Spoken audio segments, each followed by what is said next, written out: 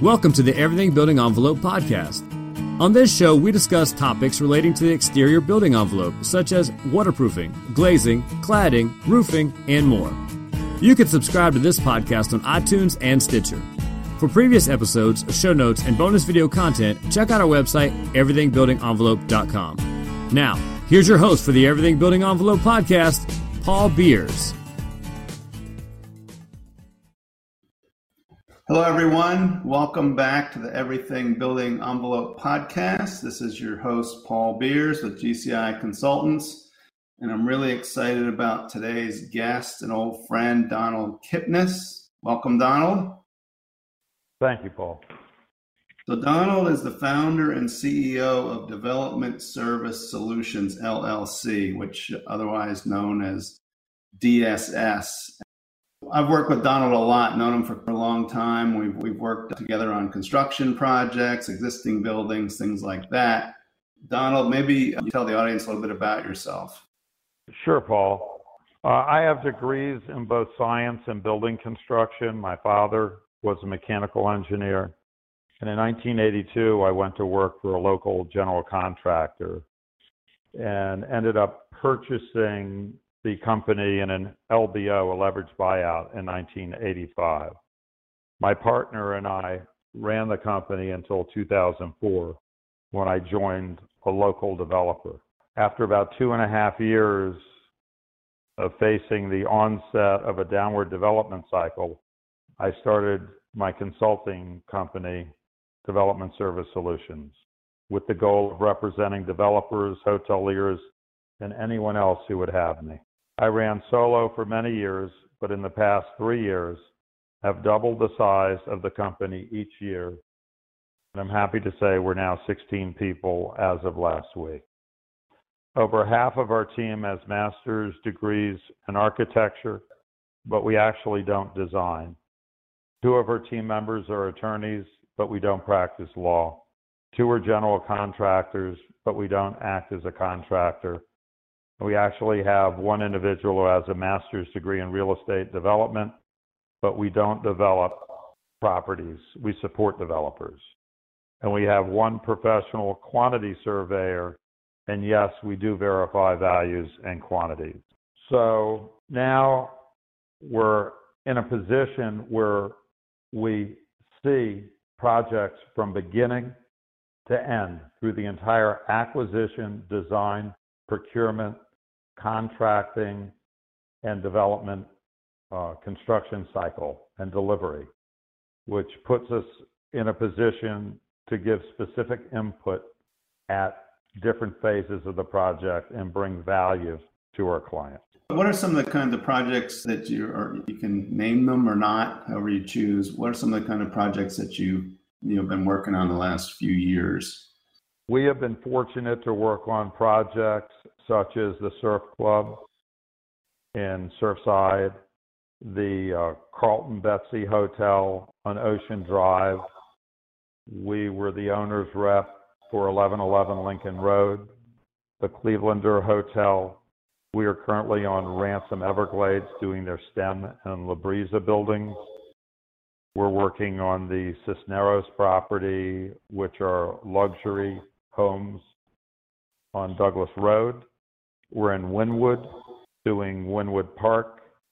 We recently finished Eve, which is a 195-unit multifamily, 62,000 feet of black box retail, and we did that job together.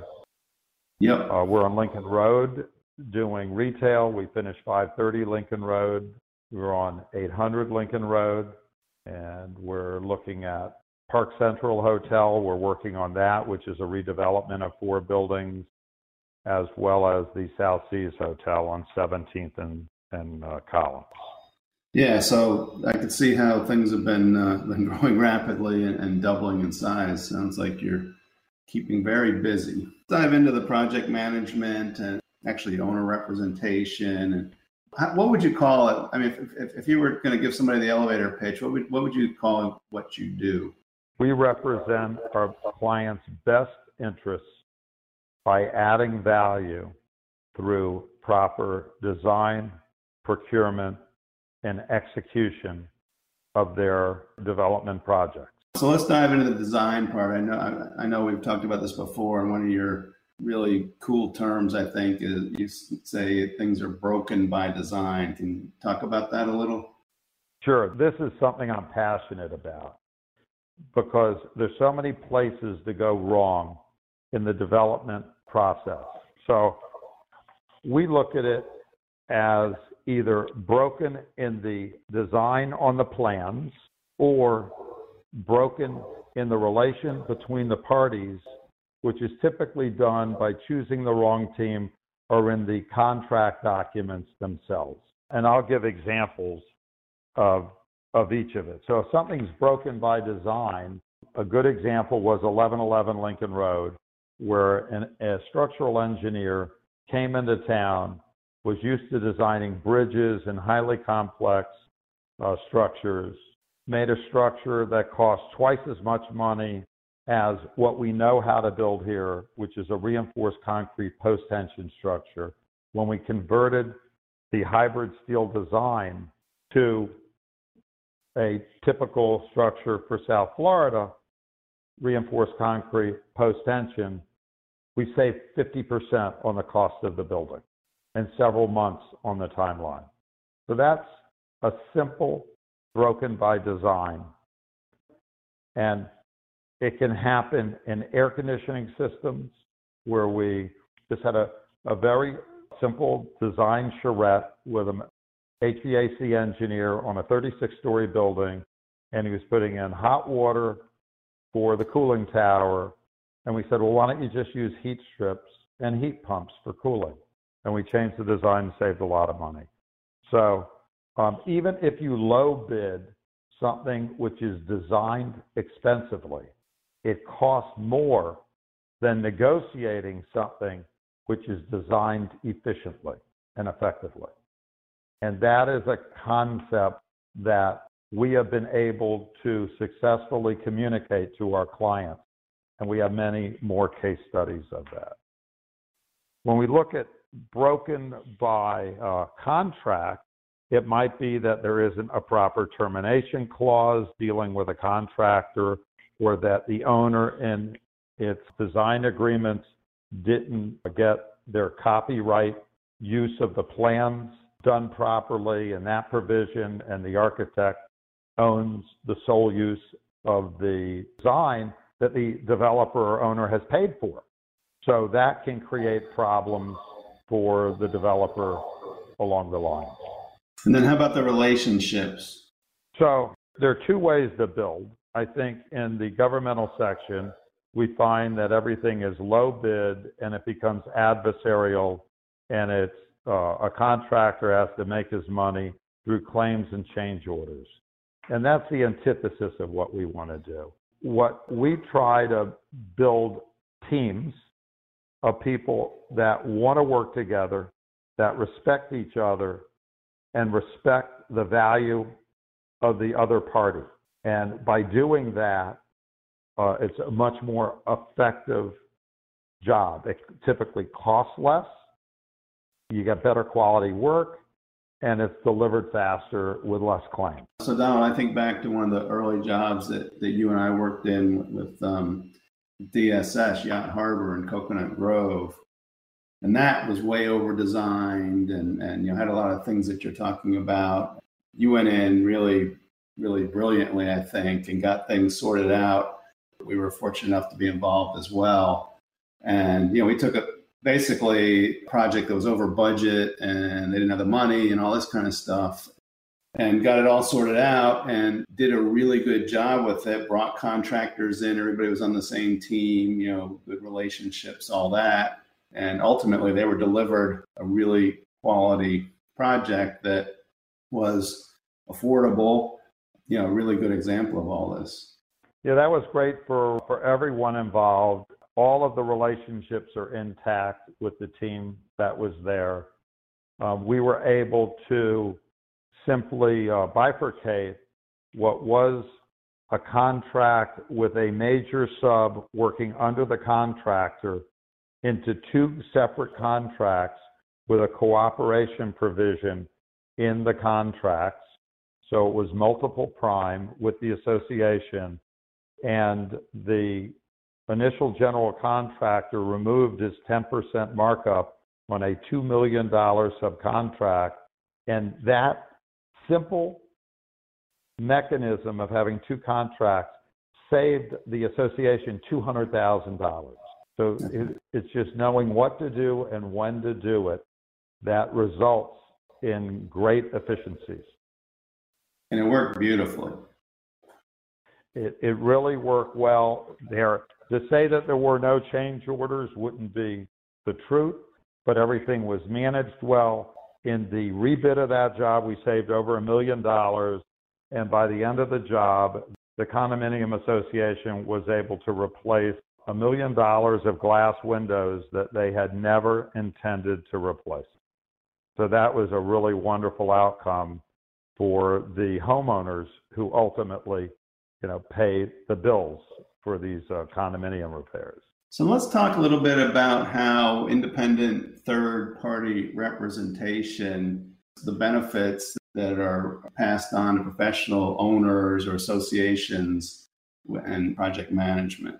We're able to bundle the skills of analyzing logistics, business terms of contracts, scope of work, schedule analysis, how to optimize schedules, alternate schedules, scrutinize design, and create competitive RFPs, request for proposal for pricing, for design, for construction, all under one operation so that our clients get best value and the best product in the end. And we've done that by having expertise in our company. We have development expertise that runs pro formas for financial analysis. I do contracts and design. We can take a simple item. I'm going to give an example. And the project is Mirador on West Avenue, where they designed a rail repair, a supplemental railing system that the fire department was requiring the association to put in their building, 4 stairwells, 16 stories each. The architect designed them. It went out to competitive bid, and it came in at $135,000. Our team looked at that rail design, and I gave them a challenge. I said, how many ways can you design that railing in 10 minutes that is more effective, more efficient than the way it's designed now? In 10 minutes, we had about 6 different designs. We picked a hybrid of a couple of them. We put it out to bid, and at the end of the day, saved $60,000, and the building department and the fire department accepted the repair. That's some significant dollars. For a simple item. And there are hundreds of these items throughout a job. Hundreds.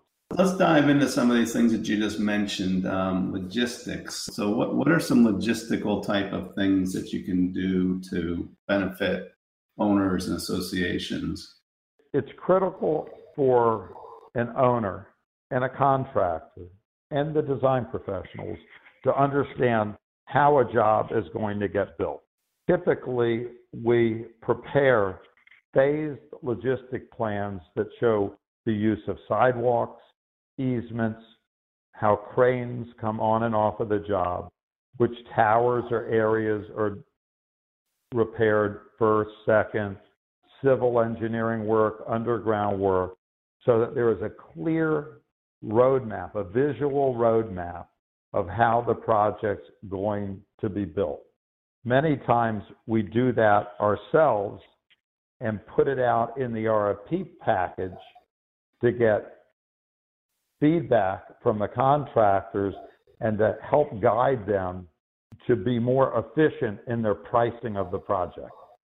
And that lowers the price and makes a job be delivered faster. And time, of course, is not only is it money, but if the building's occupied, then the disruption is shorter. So, it's a big benefit to the users or occupants of the building as well. Well, it's critical if you're on a drop of balconies in an existing condominium, and we're on several, Mirador, 9 Island Avenue, we're doing Grove Isle, their sculpture decks. We're out at Key Colony on their pool building, their HOA lap pool building. And the residents want us out as fast as possible. So logistics and manpower and sequencing of the work is the critical factor in getting in and getting out. Understanding it from the onset and managing it. Being nimble as things sometimes change is fundamental to one of the aspects of what we do. So something that seems kind of innocuous, you talk about contract. What can be done with contracts to help the process? Contracts, to me, are like tools in a toolbox. And if you don't have the right tools in the toolbox, you can't build your project. There are times you need a hammer, there are times you need a screwdriver, and there are times you need a razor knife. By understanding contract provisions and how they work, and working carefully with the association or developer's attorney, we craft documents that are very effective for our client, that mitigate change orders, that only allow the most appropriate types of change orders, not those for coordination, that mitigate delay expenses, that allow an owner to make a change of a contractor when necessary, and sometimes it's necessary, or to supplement contractors' resources.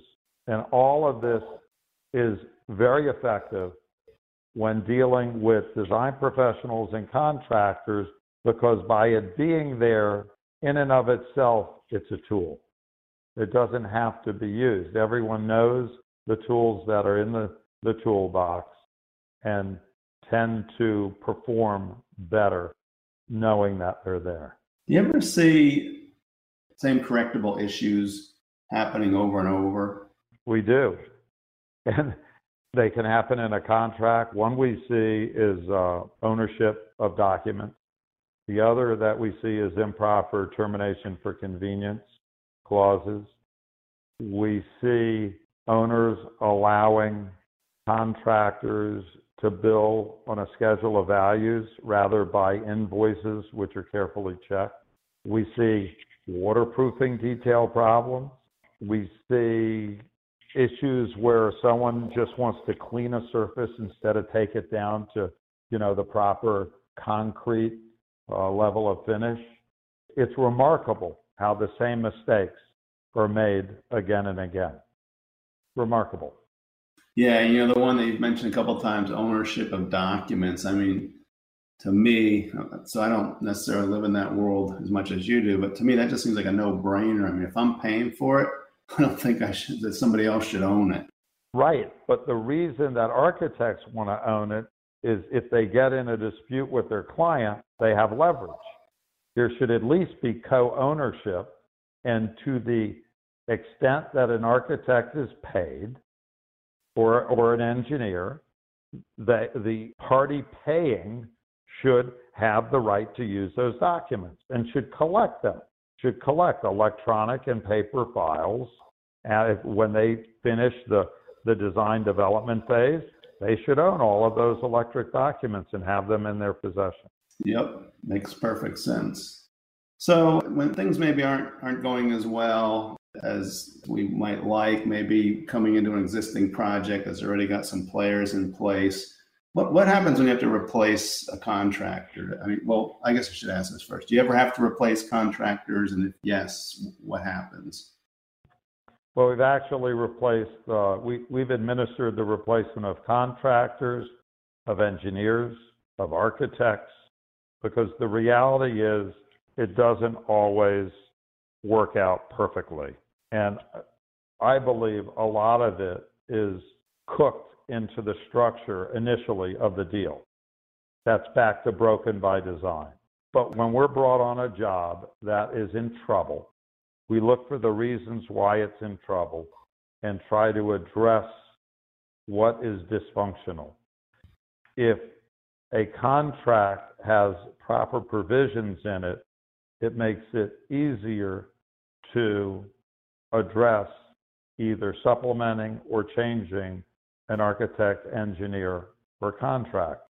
If it doesn't, if there isn't a proper termination for convenience, if the owner doesn't own their documents, if they've overpaid and are upside down, if the job wasn't bonded with payment and performance bonds, you have to get a lot more creative, and it really depends on the exact circumstances to craft an appropriate solution. And it takes working with the developer or the ownership entity, their construction attorney, and ourselves. And candidly, whichever party or parties is troubling on the job, you end up working with them also. So are there alternatives to replacing a contractor? Can these things sometimes be worked out, or maybe sometimes you just can't replace them? Yes. We just started a project where we actually supplemented the contractor's staff with appropriate staff so that the contractor could perform better. And the contractor recognized the issue, but was unable to cure it themselves and welcomed the help. Are you seeing more issues like that now that things are so busy in South Florida? I think there will be more issues on a subcontractor level than on a contractor level, and that subcontractor default insurance and payment and performance bonds at both the contractor and subcontractor level are critical for a developer. A developer can't have SDI insurance on a contractor level, but they can add payment and performance bonds. And for the cost, which may be a point of the construction cost or a half a point of the development cost, it is money well spent.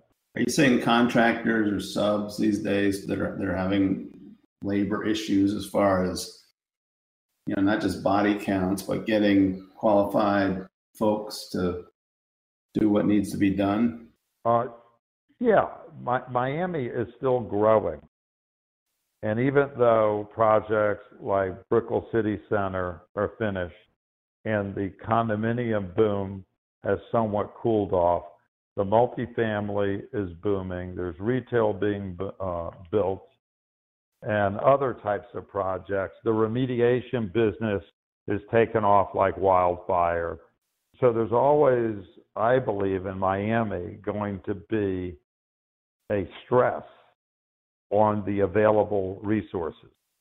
And Hurricane Irma, there's a lot of work going on as a result of that. I was in the Florida Keys last week, and roofing contractor, I was looking at a project that had some damage, and the owner was telling me that the roofing contractor wasn't having the best of days. He spilled something in the parking lot, had to clean it up, and then he said he had to call the police to have half of his workforce removed. So obviously there's, in that business, having a really hard time getting people, they're doing body counts and it's not working out so well. Oh, I agree. When we did work for Andrew, which is many years ago, we brought in roofers from Georgia, and we bought the roofing products directly by the semi-load and was able to solve the issue that way. We bought labor separately from materials. We joined them together. Everything came from out of state. So there are resourceful ways to deal with it. We're having issues. We're on several projects and simply having issues getting them adjusted. Yeah, that's a whole nother topic with the property insurers and how they're handling claims, which the reputation is not good at this point. And I think it's deserved. Let's talk about bidding versus best value. Is the low bid necessarily the lowest cost? Well, a great example was earlier in this podcast when I talked about the railing. The key to getting best value is to have the best design. And the best design really isn't done in a vacuum. It's done collectively through having an open mind and looking at different alternatives to solve the same problem. We're doing a job on Kane Concourse with Arquitectonica, and they showed a very large cantilever. And we had a discussion about it, and they came up with a very creative solution by hiding some columns in sculpture and in the storefront, which effectively made the cantilever go away structurally, but look like a cantilever. And it's based on having these great conversations with creative people, identifying the issue, and then solving the problem on paper. Now, when that goes out to bid, it will be best value. Had it have been designed as originally conceived, if no one said anything, even though it was a low bid, it would have cost easily $1 million more. But Arquitectonica was so great to work with to solve the problem, it was effortless. Design's critical. Yeah, so let's walk through that a little bit. So what got you to that point? And, when were you guys involved? And, what stage was the project? So how did that opportunity present itself, I guess is what I'm trying to say. We were hired at the onset, which is actually the best time to engage us. And during schematic design, while we were running with the developer financial pro formas, we were looking at floor plans, elevations, and sections of the building. When we looked at the elevation with a particular section, and remember, this is very preliminary, they're stick drawings. We noticed this significant cantilever, raised the issue, and Arquitectonica came up with a design solution right away that was accepted by the owner. It became a feature. At what point would it have been too late had you not been involved as early? I'd say once you start the construction documents, it's too late to change design. Value analysis or value engineering needs to take place first in schematic design and at the latest during design development. Because when you're in CDs, you're going to be changing the knobs on the cabinet doors or the cabinets, but you're not going to be making fundamental changes to the engineering of the structure or the systems of the building. It's too late. Well, so many times you see these projects, though, where, they go through the whole design phase, they get into, bidding or final pricing or whatever. Then they've suddenly back into value engineering because, they've blown the budget. Well, that's interesting because we believe there are two ways to approach a project. You either build to a design, you budget to the design, or you design to a budget. Now, our clients like a project that's designed to budget because they have to financially work. So we establish a realistic budget that works with their pro forma, with their investment and yield, and we validate that budget with a schematic RFP. We actually take the dream plans and put them out to several contractors who respond. And as a result, the budget is validated, adjusted if necessary. A contractor is selected out of that group and engaged under a pre-construction agreement to work to keep the project in budget, which are dollars well spent. And typically, when that contractor builds the project in budget, the owner is rebated the pre-construction fees that it was initially charged during the pre-construction phase by the contractor. It's a win-win.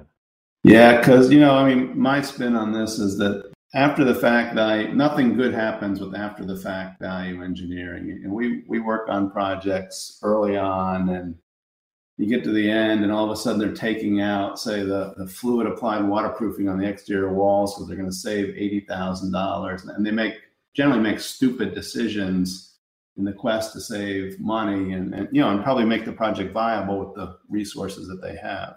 Yeah, but what happens is to make that repair later on could be $500,000. No, that's exactly right. I mean, that's pay me now or pay me a lot more later, I think is basically what that boils down to. Yeah, so our goal is to design to budget. That is the song we sing and the life we live, and we are pleased to bring that message to everyone and participate in it. So let's talk a little bit more about contractor and, big issue these days on sites. And well, it's always been, but even still, and I think it probably gets more and more difficult sometimes, is insurance and bonding. What's going on with that these days? So an owner needs to protect themselves through insurance policies.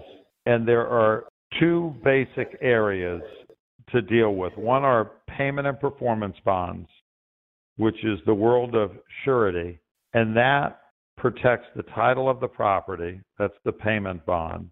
And the performance bond ensures the terms and conditions of the contract. And the surety, which is an insurance company of type, is essentially guaranteeing that it will finish the job on behalf of the contractor if the contractor fails, if the contractor is declared in default. So obviously the default language in a contract is critical and works hand in glove with having a performance bond. The insurance for a project covers multiple layers: the owner's liability, the contractor's liability. The design professionals need both a general liability, excess, and professional liability. You can get what are called wrap policies. They're expensive, that cover everyone. I don't recommend a wrap worker comp policies, but we've found that wrap general liability policies called OCIPs, an owner-controlled insurance program, is very effective in saving money and mitigating liability for an owner.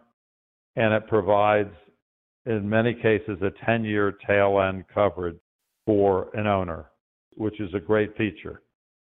So we want to make sure that there's automobile insurance by the contractor and the subs, and that the waiver of subrogation, which is a simple concept, is implemented throughout the levels of the project, benefit of the owner. OCIP is something that I see a lot of times when I get involved in expert witness and whatnot. The OCIP guy shows up, and he's always the big player because he seems like he's representing most of the people in the room if there's a lot of parties. So it helps the owner, obviously, stabilize their risk. Does it help the contractor and the subs as well? Candidly, it's somewhat of a pain for the contractor because it requires them to administer with an OCIP administrator who typically works for the party that sold the OCIP program to the owner, like Wells Fargo, for example, might sell a Zurich policy, and they have an administrator, but the contractor has to help administer it. So contractors think it's a little bit of a pain, but on the other hand, it protects the contractor because by contract, the owner is saying that they're taking on the liability. To me, that seems like a win.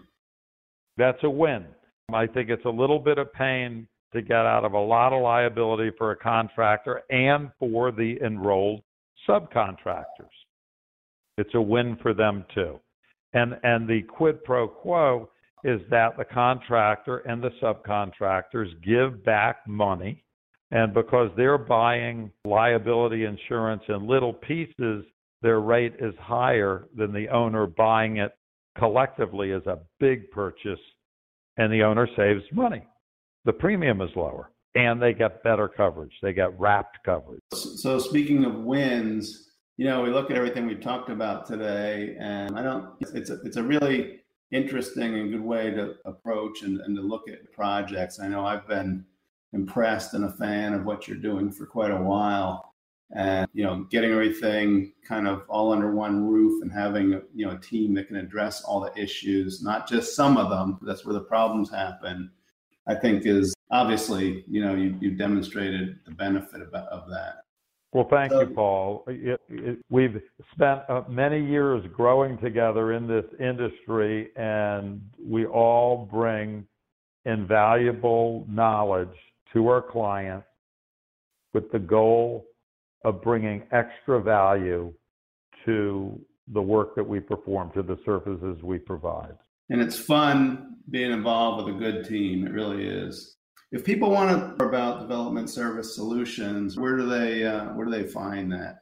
We have a website. It's www.dssconsultants.com, or they can actually call me or my cell phone. Dare I give my cell phone number? Go ahead. 786-201-2870. 786-201-2870. And we'd be happy to have a conversation or to meet and discuss what we do and how we do it and how we can apply it to your project and your success. Great. Well, really interesting conversation. Donald, thank you so much for coming on and sharing your wisdom with the listeners today. Well, I thank you, Paul. And candidly, we are passionate about what we do. We love what we do. And so, getting paid for it is almost like icing on the cake, because every project we're involved in is fascinating. It's rewarding. We enjoy working with a variety of different people. It's just a lot of fun doing that. And need I say more? No, and that's really great. It's really great. So that's what makes it fun, is actually, as you say, being passionate about it, not just going through the motions. And obviously that passion, shows through on the other side with the customer and the project team getting the best value. So I guess that concludes this episode. I thank everyone for listening to Everything Building Envelope. Please tell your friends about it at everythingbuildingenvelope.com. You can also listen on iTunes or Stitcher. Before I say goodbye, the opportunity to give a small plug for my company, GCI Consultants. I've got a bunch of new videos out regarding Hurricane Irma, water infiltration, things like that. So you can find them on our website, gciconsultants.com, and also on YouTube, the GCI Consultants YouTube channel. So check them out. And with that, until next time, this is Paul Beer saying so long. Thanks for joining us today. Please subscribe to this podcast on iTunes or Stitcher. For more information on the Everything Building Envelope, previous episodes, show notes, bonus video content, and much more, check out our website, everythingbuildingenvelope.com.